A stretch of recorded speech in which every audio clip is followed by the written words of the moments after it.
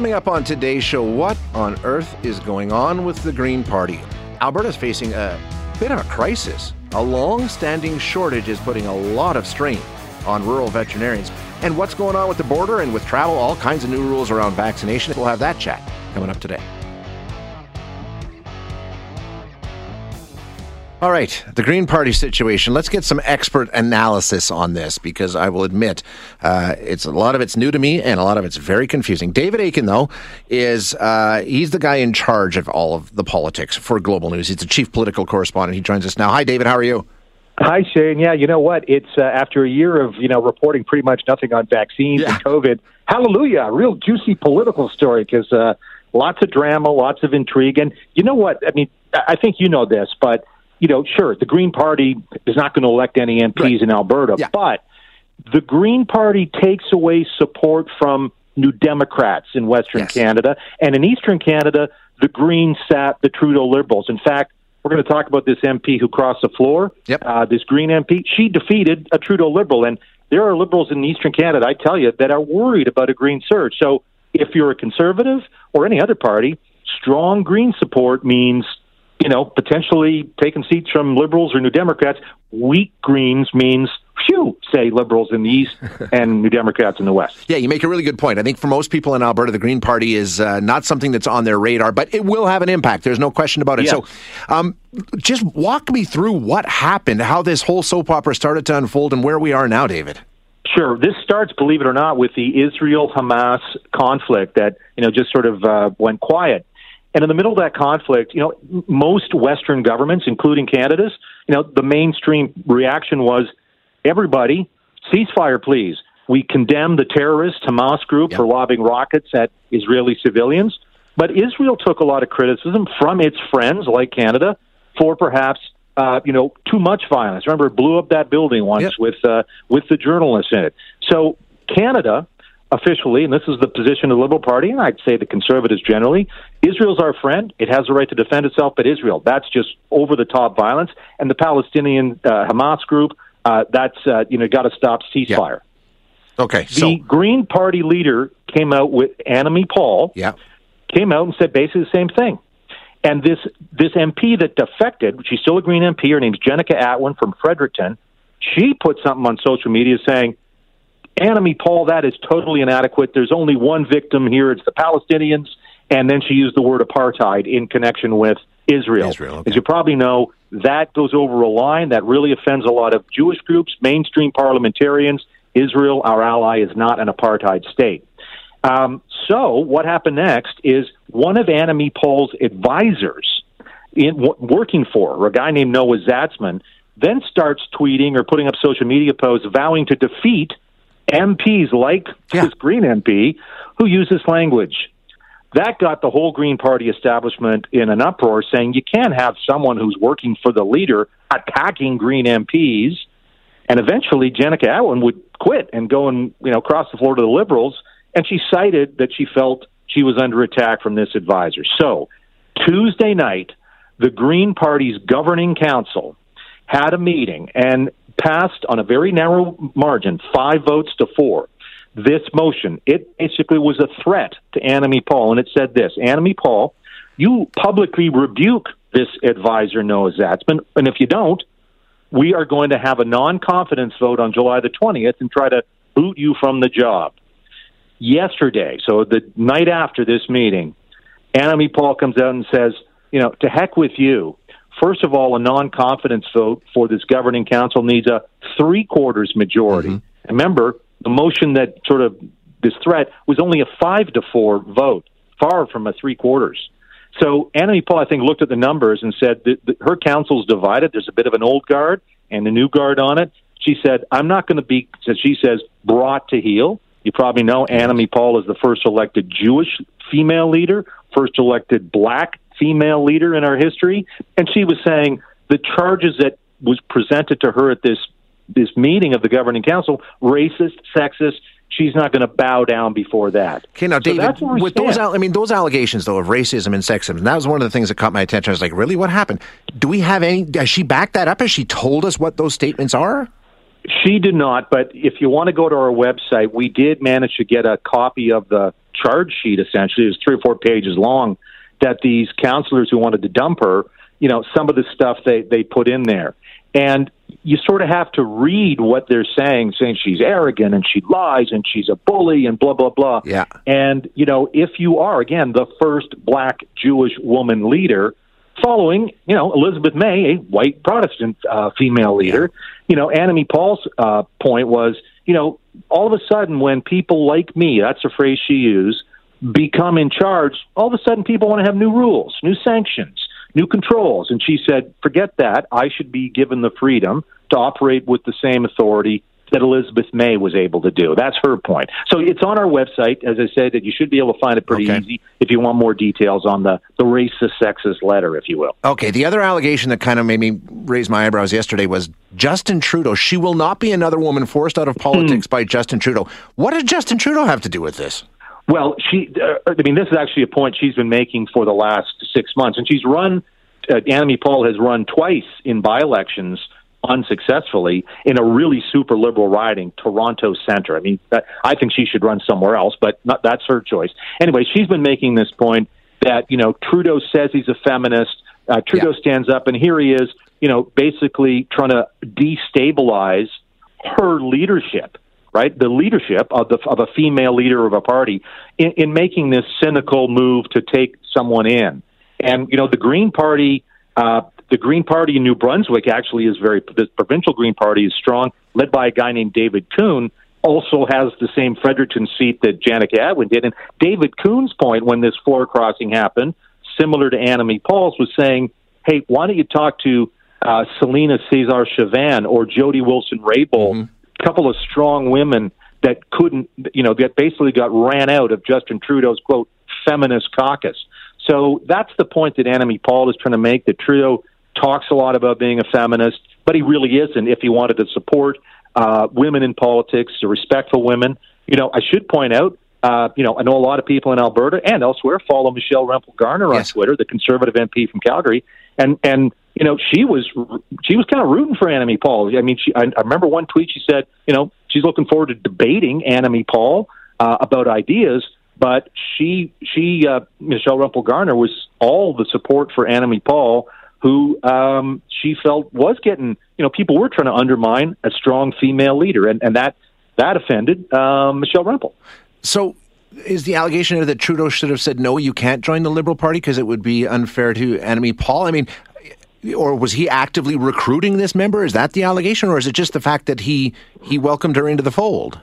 I think Annamie is playing a little offense here. Like that's my reading. Yeah. Maybe she doth protest too much, but on the other hand, this is a big deal. When Janica Atwin definitely was a quote unquote a star in Parliament, and a lot of Greens thought she was a real rising young force. She's a young MP, first time MP, first Green MP to win, basically west of Vancouver Island, if you know what I mean. And it was a real gut punch when she crossed the floor, and for the Liberals, a real triumph. Because again, as I mentioned, in Eastern Canada, Liberals, I guarantee you, yes, there's going to be progressive Conservatives that they're going to have to face, but there is a green surge. So this is a bit of the big political sort of backdrop against that. Listen, in the last election campaign, Shay, I was on, as I usually am. You travel around with the leaders. Yep. I turned out and I would switch buses. I'd go out with Trudeau for a week. I'd go out with Scheer for a week, and so on. I even went out with Elizabeth May for a week and covered her travels. And guess what? I ended up in Fredericton 4 times. That's with 4 different leaders, or actually Scheer twice. That riding is absolutely in play. Yep. Janica Atwin won it as a Green. She defeated a Liberal, and then a year and a half later, she's a liberal. That riding is going to be a target again.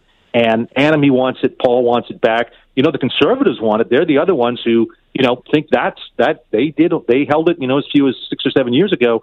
So, and there's a lot of ridings in and around Atlantic Canada. It's going to be a close election, I think. If in the sense of majority-minority, I still think the Liberals are favored, but the seats are going to be heavily contested everywhere. Yeah, David, it's a story with a lot of twists and turns, and I knew you were the guy I had to have to walk us through it. So, thank you so much. I appreciate your time. Hey, no problem, Shay. Have a great afternoon. Yeah, you too. Thanks, David. That is David Akin, who is the chief political correspondent for Global News.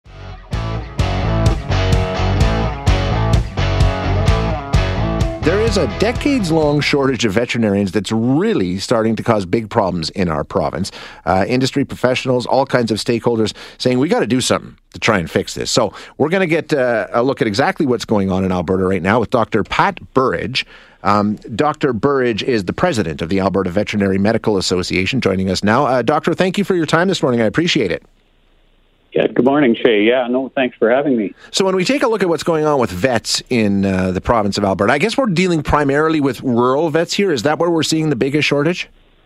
Well, we'd like to think that, but that's not the case, Shay. I think it's across the board in all aspects of veterinary profession. So if we're thinking of private practice, both the companion animal and the rural mixed animal practice are both in need. And when we're talking about veterinary professionals, we're not only talking about veterinarians, we're also talking about veterinary technologists. So it's a veterinary professional workplace shortage. It covers it all. Yeah, it's an industry-wide sort of thing. So what kind of an effect are we seeing on the province right now? What just how bad is the situation, and what effect is it having on Albertans? Well, the good thing is that the animals are still being cared for. I think the most significant issue is the toll it's taking on the mental health of the veterinary professionals, because COVID has exaggerated the issue significantly. Animals are still being cared for. Obviously, for elective type procedures, there's a significant wait time for clients, and so we are, as well as the general public is concerned, that if we don't address this sooner than later, there will be issues associated with animal welfare, food safety, all those things. Yeah, you make a good point, because I think for a lot of us, especially those of us who live in the city, when we think about the vets, we got to take our dog in for its shots, or, whatever the case may be, dogs, cats, things like that. But, when for rural people and for, as you mentioned, the cattle industry and things like that, veterinarian services are a cornerstone of making sure that industry functions properly. Well, that's correct. And there are pockets of the province where access to veterinary service is very limited, and obviously that's a concern. And so, as a producer, one has to be concerned is if I have an animal in need, where do I go? And again, this has been a long time getting to this point, Shay, but it's recognized now, and we've had some recent information that's been through a government-sponsored report that's indicated how serious the problem is and how serious the problem will be if things aren't addressed. Now, like you say, this has been an ongoing situation for some time. We just don't produce enough veterinarians in Alberta, right? That's basically the cornerstone here. Well, that's correct, and so we haven't kept pace with the population. So, as veterinarians, and this is, to be fair to the process, Alberta isn't alone in this. This is a sort of a global issue, but certainly a Canada-wide issue. And because we have our own veterinary college and we graduate our own Alberta-born students, this is now a concern to us. And so, generally, retirement is about 3% of the population, and we're only graduating enough veterinarians to fill that void of retiring veterinarians. And so zero growth, and that's starting to expose a weakness in the system. Well, I was really surprised to find out that we only graduate 30 students a year for decades. I mean, now it's been expanded to 50, but they're not even graduated yet. That seems like a tiny, tiny school for a province this size. It appears that way. Yes, and so it's not that people don't want to be vets. It's just there's not enough educational spaces. Oh, correct. I mean, we're very oversubscribed. I mean, we have 5-to-1 qualified applicants per seat, and so we think about those 30 seats, or now soon to be 50 seats. I mean, there's 150 qualified individuals, and so we have lots of people that have the qualifications to be veterinarians. We just don't have the space for them. So obviously, one way to remedy this would be to expand the number of spaces, I would think, right? Is that something that you're focusing on? Very much so. We're in conversation with both government and the University of Calgary School of Veterinary Medicine, and obviously a complex process, because money solves a lot of problems, but but also there's infrastructure at the educational end to be able to handle the number of these students. And so this conversation has been ongoing for some time. With the recent information we have now, we're amping up the conversation to how do we make this real? So in trying to handle what's going on right now, when you're taking a look at this, I imagine it's just like it is with human doctors in terms of getting people to work in smaller areas and rural areas. It's tough. They'd rather live in the cities. And I imagine that's a consideration that you have to try and deal with. And also the fact that it is so hard to get into, and the people who are in it and perhaps want to get out of it, are ready for retirement, are being forced to stay on longer than they had planned simply because they feel they have to, right? Are both those things happening? Well, certainly both of those things are happening, and I am able to secure senior citizens discounts at many restaurants and having said that, should I really be still in practice and obviously love what I do and love to contribute, but certainly there isn't any young people standing behind me tapping me on the shoulder to take my place. So that is certainly part of it, and like many other professions, attracting new graduates into rural communities is difficult, and again, it is a big issue from a number of different reasons. We may be able to attract the veterinarian, but they usually come with a spouse and a family, and how do we entertain that part of the equation? And so there's been lots of discussions with municipal districts and government in yes, we need to look at how to attract the veterinarian first, but we also have to deal with the family that comes with them. And so, and these are things, and obviously when I graduated 30-some years ago, 20% of the population came from an agricultural background. Well, now they tell me it's less than 3%. Wow.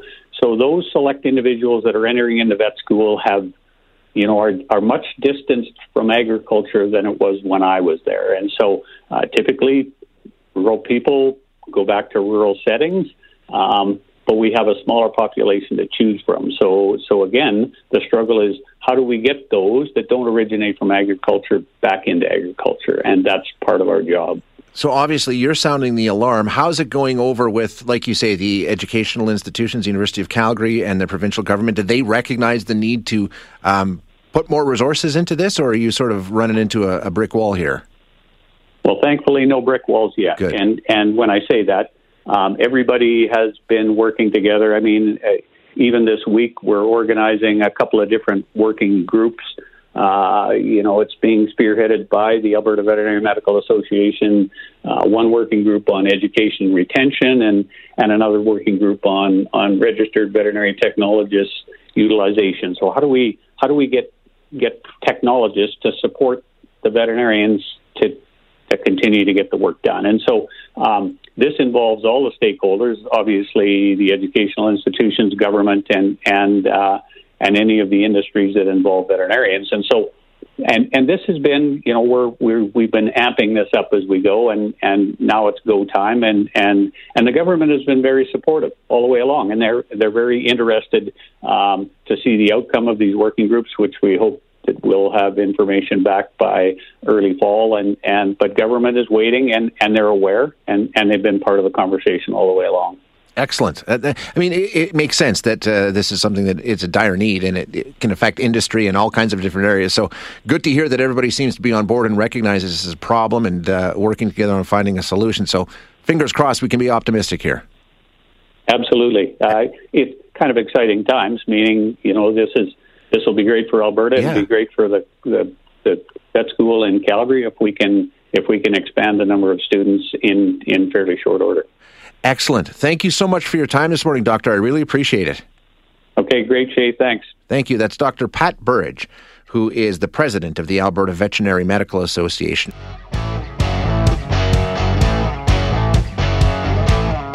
We're seeing slow and some pretty cautious changes from our federal government as we move through this pandemic phase of life and into the post-pandemic vaccinated phase, but still a lot of questions. There's a real lack of clarity around what to expect, when to expect it, especially around the border and around travel. And some of the quarantine rules being eased, but take a look around the world, and other countries are allowing unfettered travel to fully vaccinated visitors. So why aren't we? We're going to chat now with Dr. Ambarish Chandra, who is economics professor at the University of Toronto, doing some research recently into travel across the U.S.-Canada border. Doctor, thanks so much for joining us this morning. I appreciate your time. Sure, happy to be here. Yeah, taking a look at this discussion, and I'm starting to sense some growing frustration, not only on the Canadian side, but also on the American side, specifically regarding the border and the lack of clarity and the fact that why, we talked about vaccines, people had to get vaccinated, we're seeing things open up, but why aren't we moving forward, or at least putting in a framework and having some understanding about when this might happen? Yeah, I've been asking that same question. I think that it's not only the time, I think it's actually long overdue that we had at least a framework, at least some sense of when, again, at least fully vaccinated travelers would be able to travel freely across the border, and at some point, a resumption of regular border crossing. We've seen none of that so far. Yeah, exactly. And, the whole border situation, why it came in, why the Canadian government took the very, very cautious approach to the border that they did was understandable. The United States was out of control when it came to COVID. But things have changed, and it doesn't look like the policies around it have changed in lockstep with the reality on the ground. Yeah, that's exactly right. I don't think we've had a proportionate response. I think that we were cautious, and rightly so, last year. We shut down non-essential travel. Both Canada and the United States did. And I think that was the right decision. And I'm saying that as an economist who studies cross-border travel. And I think, normally you wouldn't hear me say something like this. I think travel, any kind of travel, domestic, international, is important. It's part of our charter rights, but it's also economically important. And so I wouldn't normally be advocating for closing down borders. But last year was a completely unprecedented situation. But things are very different today, and we've not seen any kind of proportionate response. Yeah, exactly. And, so at this point, any insight as to what we're basing this relatively slow roll on in terms of why we're being so hesitant and cautious at this point when we're seeing things pretty much wide open in the United States and starting to open in Canada? Why are we still dragging our feet? It's baffling. Honestly, where we could have predicted fairly easily where we'd be today, just based on the vaccine rollout that happened in the U.S. As early as February and March, it was obvious that their numbers would come down sharply, and they did. As early as April, their numbers were lower than ours on a per capita basis. That would have been a good time to say, okay, fine, we no longer have a threat from Americans necessarily coming to Canada or vice versa, or Canadians going there. Per capita numbers have been very similar for the last 2 to 3 months. And now vaccination rates are, just as high here. They're higher by some metrics, and they're catching up very fast by other metrics. So we should at least have had a plan in place, and there's been none of that. Yeah. And, you cannot overstate how important it is to, if you're not going to open the border, put a plan in place. You're talking about billions of dollars in economic activity, not to mention the fact there's a lot of people who cross that border for family reasons, for work reasons. It has a major impact, massive impact. Absolutely. Again, I'm an economist, and, people might think, your listeners might think that, all I care about is economic activity or GDP. That's not even true. I think just the human cost of people, Canadians and Americans being, I've received letters over the last few days since I wrote this piece recently in the Globe and Mail, and letters from people, everyday Canadians who've been separated from family, who are unable to see their children, who are stranded in other countries, and they're writing out of frustration to their MPs, but to people like me who just happen to be commenting on the situation, and they're saying, look, listen to our situation. We're being we're being separated from our loved ones. We're not able to do things that we've planned our lives around. So it's very, very sad. Some of these stories are very sad to hear. And the other issue, and I don't know if you touched on this, I think you did, we've been told to trust the science. We've been told, the vaccines are the way out. If we all went and got vaccinated and the science says that's the way out, when you talk about just incentivizing vaccinations and getting back to normal, we should be getting let out at this point, should we not? That was the whole goal of this. Yeah, I do agree. I think that many governments, provincial and federal, dropped the ball by not, tying some kind of incentive, some kind of, carrot to the fact that, if we had high enough vaccination rates, we would get certain things. And, many other governments did that. In the U.S., they explicitly linked reopening metrics and, travel restrictions to vaccination rates. We've not done that. We've just sort of assumed that Canadians will get vaccinated. And we're doing that, by the way. But, we're not really, it's frustrating to see we don't seem to be getting much for our efforts. No, exactly. Yeah. Any idea? We know that there's supposed to be some meetings involving the premiers and the prime minister, and they're going to push the discussion about the border. And we know that there was some discussions yesterday involving, I think it was that Adam Schiff or Chuck Schumer was speaking to the Canadian Travel Association. So the pressure is certainly on. This will have to move at some point, right? Yeah, I mean, Chuck Schumer is one among just many American congressmen and senators who are not just frustrated, but increasingly, I would say, angry at the situation because they say, "Look, you seem to be continue to be painting the United States as this, hotbed of the virus when it's not even true. I mean, American case numbers are lower, as I said, than ours per capita." And so they're saying this is just completely, there's no justification for this. And there's some talk of the Americans unilaterally opening the border and allowing Canadians to enter the U.S., which now, historically, that would be a very aggressive move for them to do it. But, at some point, Canada is not really taking a position that's backed up by any reasonable metric. No, exactly. I mean, the science says do this. So, hopefully something moves soon here. I appreciate your time, Doctor. Thank you very much. Sure. Thanks. That is Dr. Ambaresh Chandra, professor of economics at the University of Toronto. Thanks for listening today. To hear any of our other interviews, you can find them wherever you find your favorite podcasts. And if you like what you hear, don't forget to rate and review us.